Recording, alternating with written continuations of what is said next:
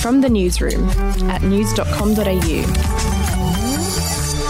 Hi, I'm Lexi Cartwright. And I'm Andrew Bucklow. And this is the latest from the newsroom. It's Friday the 30th of October. We'll start in Queensland, and it's been announced that the borders will finally open to New South Wales from November 3rd, but 5 million people have been left out of the deal. Queensland's border will open to everyone except for those from the Greater Sydney region, despite mounting pressure on Premier Anastasia Palaszczuk to reopen to the entire state. The decision is based on advice from Queensland's Chief Health Officer, who said she was concerned Sydney was continuing to experience mystery cases. As well as Greater Sydney, Queensland's border will also remain closed to Victoria indefinitely. And overseas now, and the man suspected of carrying out that deadly terror attack at a church in Nice yesterday has been identified by police.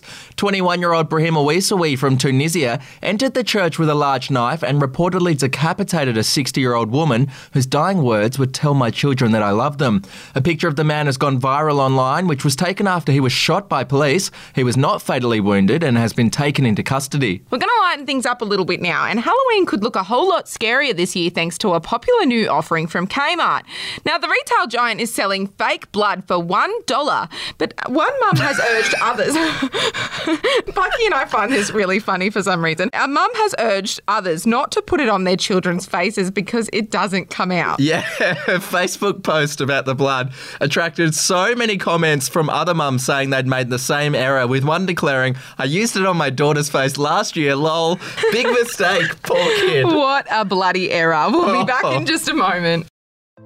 Hey, I'm Felicity Harley and I host Healthyish, where we chat to experts, influencers and people in the know from around the globe to arm you with the knowledge to make healthier decisions for your mind, body and soul. I think if we're going to be focusing on health, like sleep is probably the biggest component of that. I think sleep is the cornerstone. Like, choose the harder option, because I've never woken up and gone, I regret that run that I went at 4 a.m. I've never done that. Search for Healthyish and Extra Healthyish wherever you get your podcasts.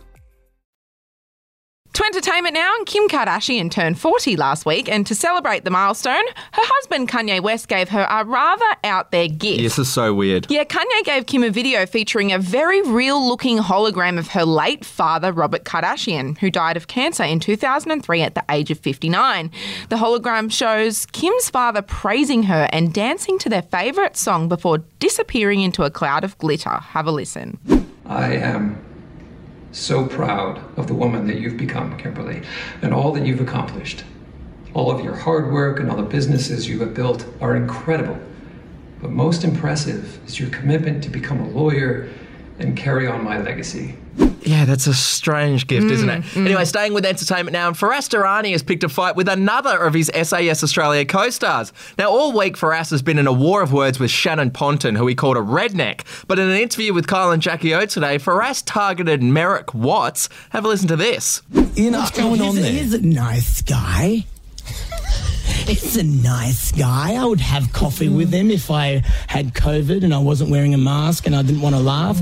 We asked Merrick if he wanted to respond to Faraz, and he said he's not going to bring himself down to Faraz's level with petty insults. Yeah, Faraz is on a warpath this week, and if you'd like the chance to win a spring entertainment pack, which includes a 55-inch Samsung TV and a Woolies gift card, head to news.com.au/win right now. That's it from the newsroom. We'll be back with another update over the weekend.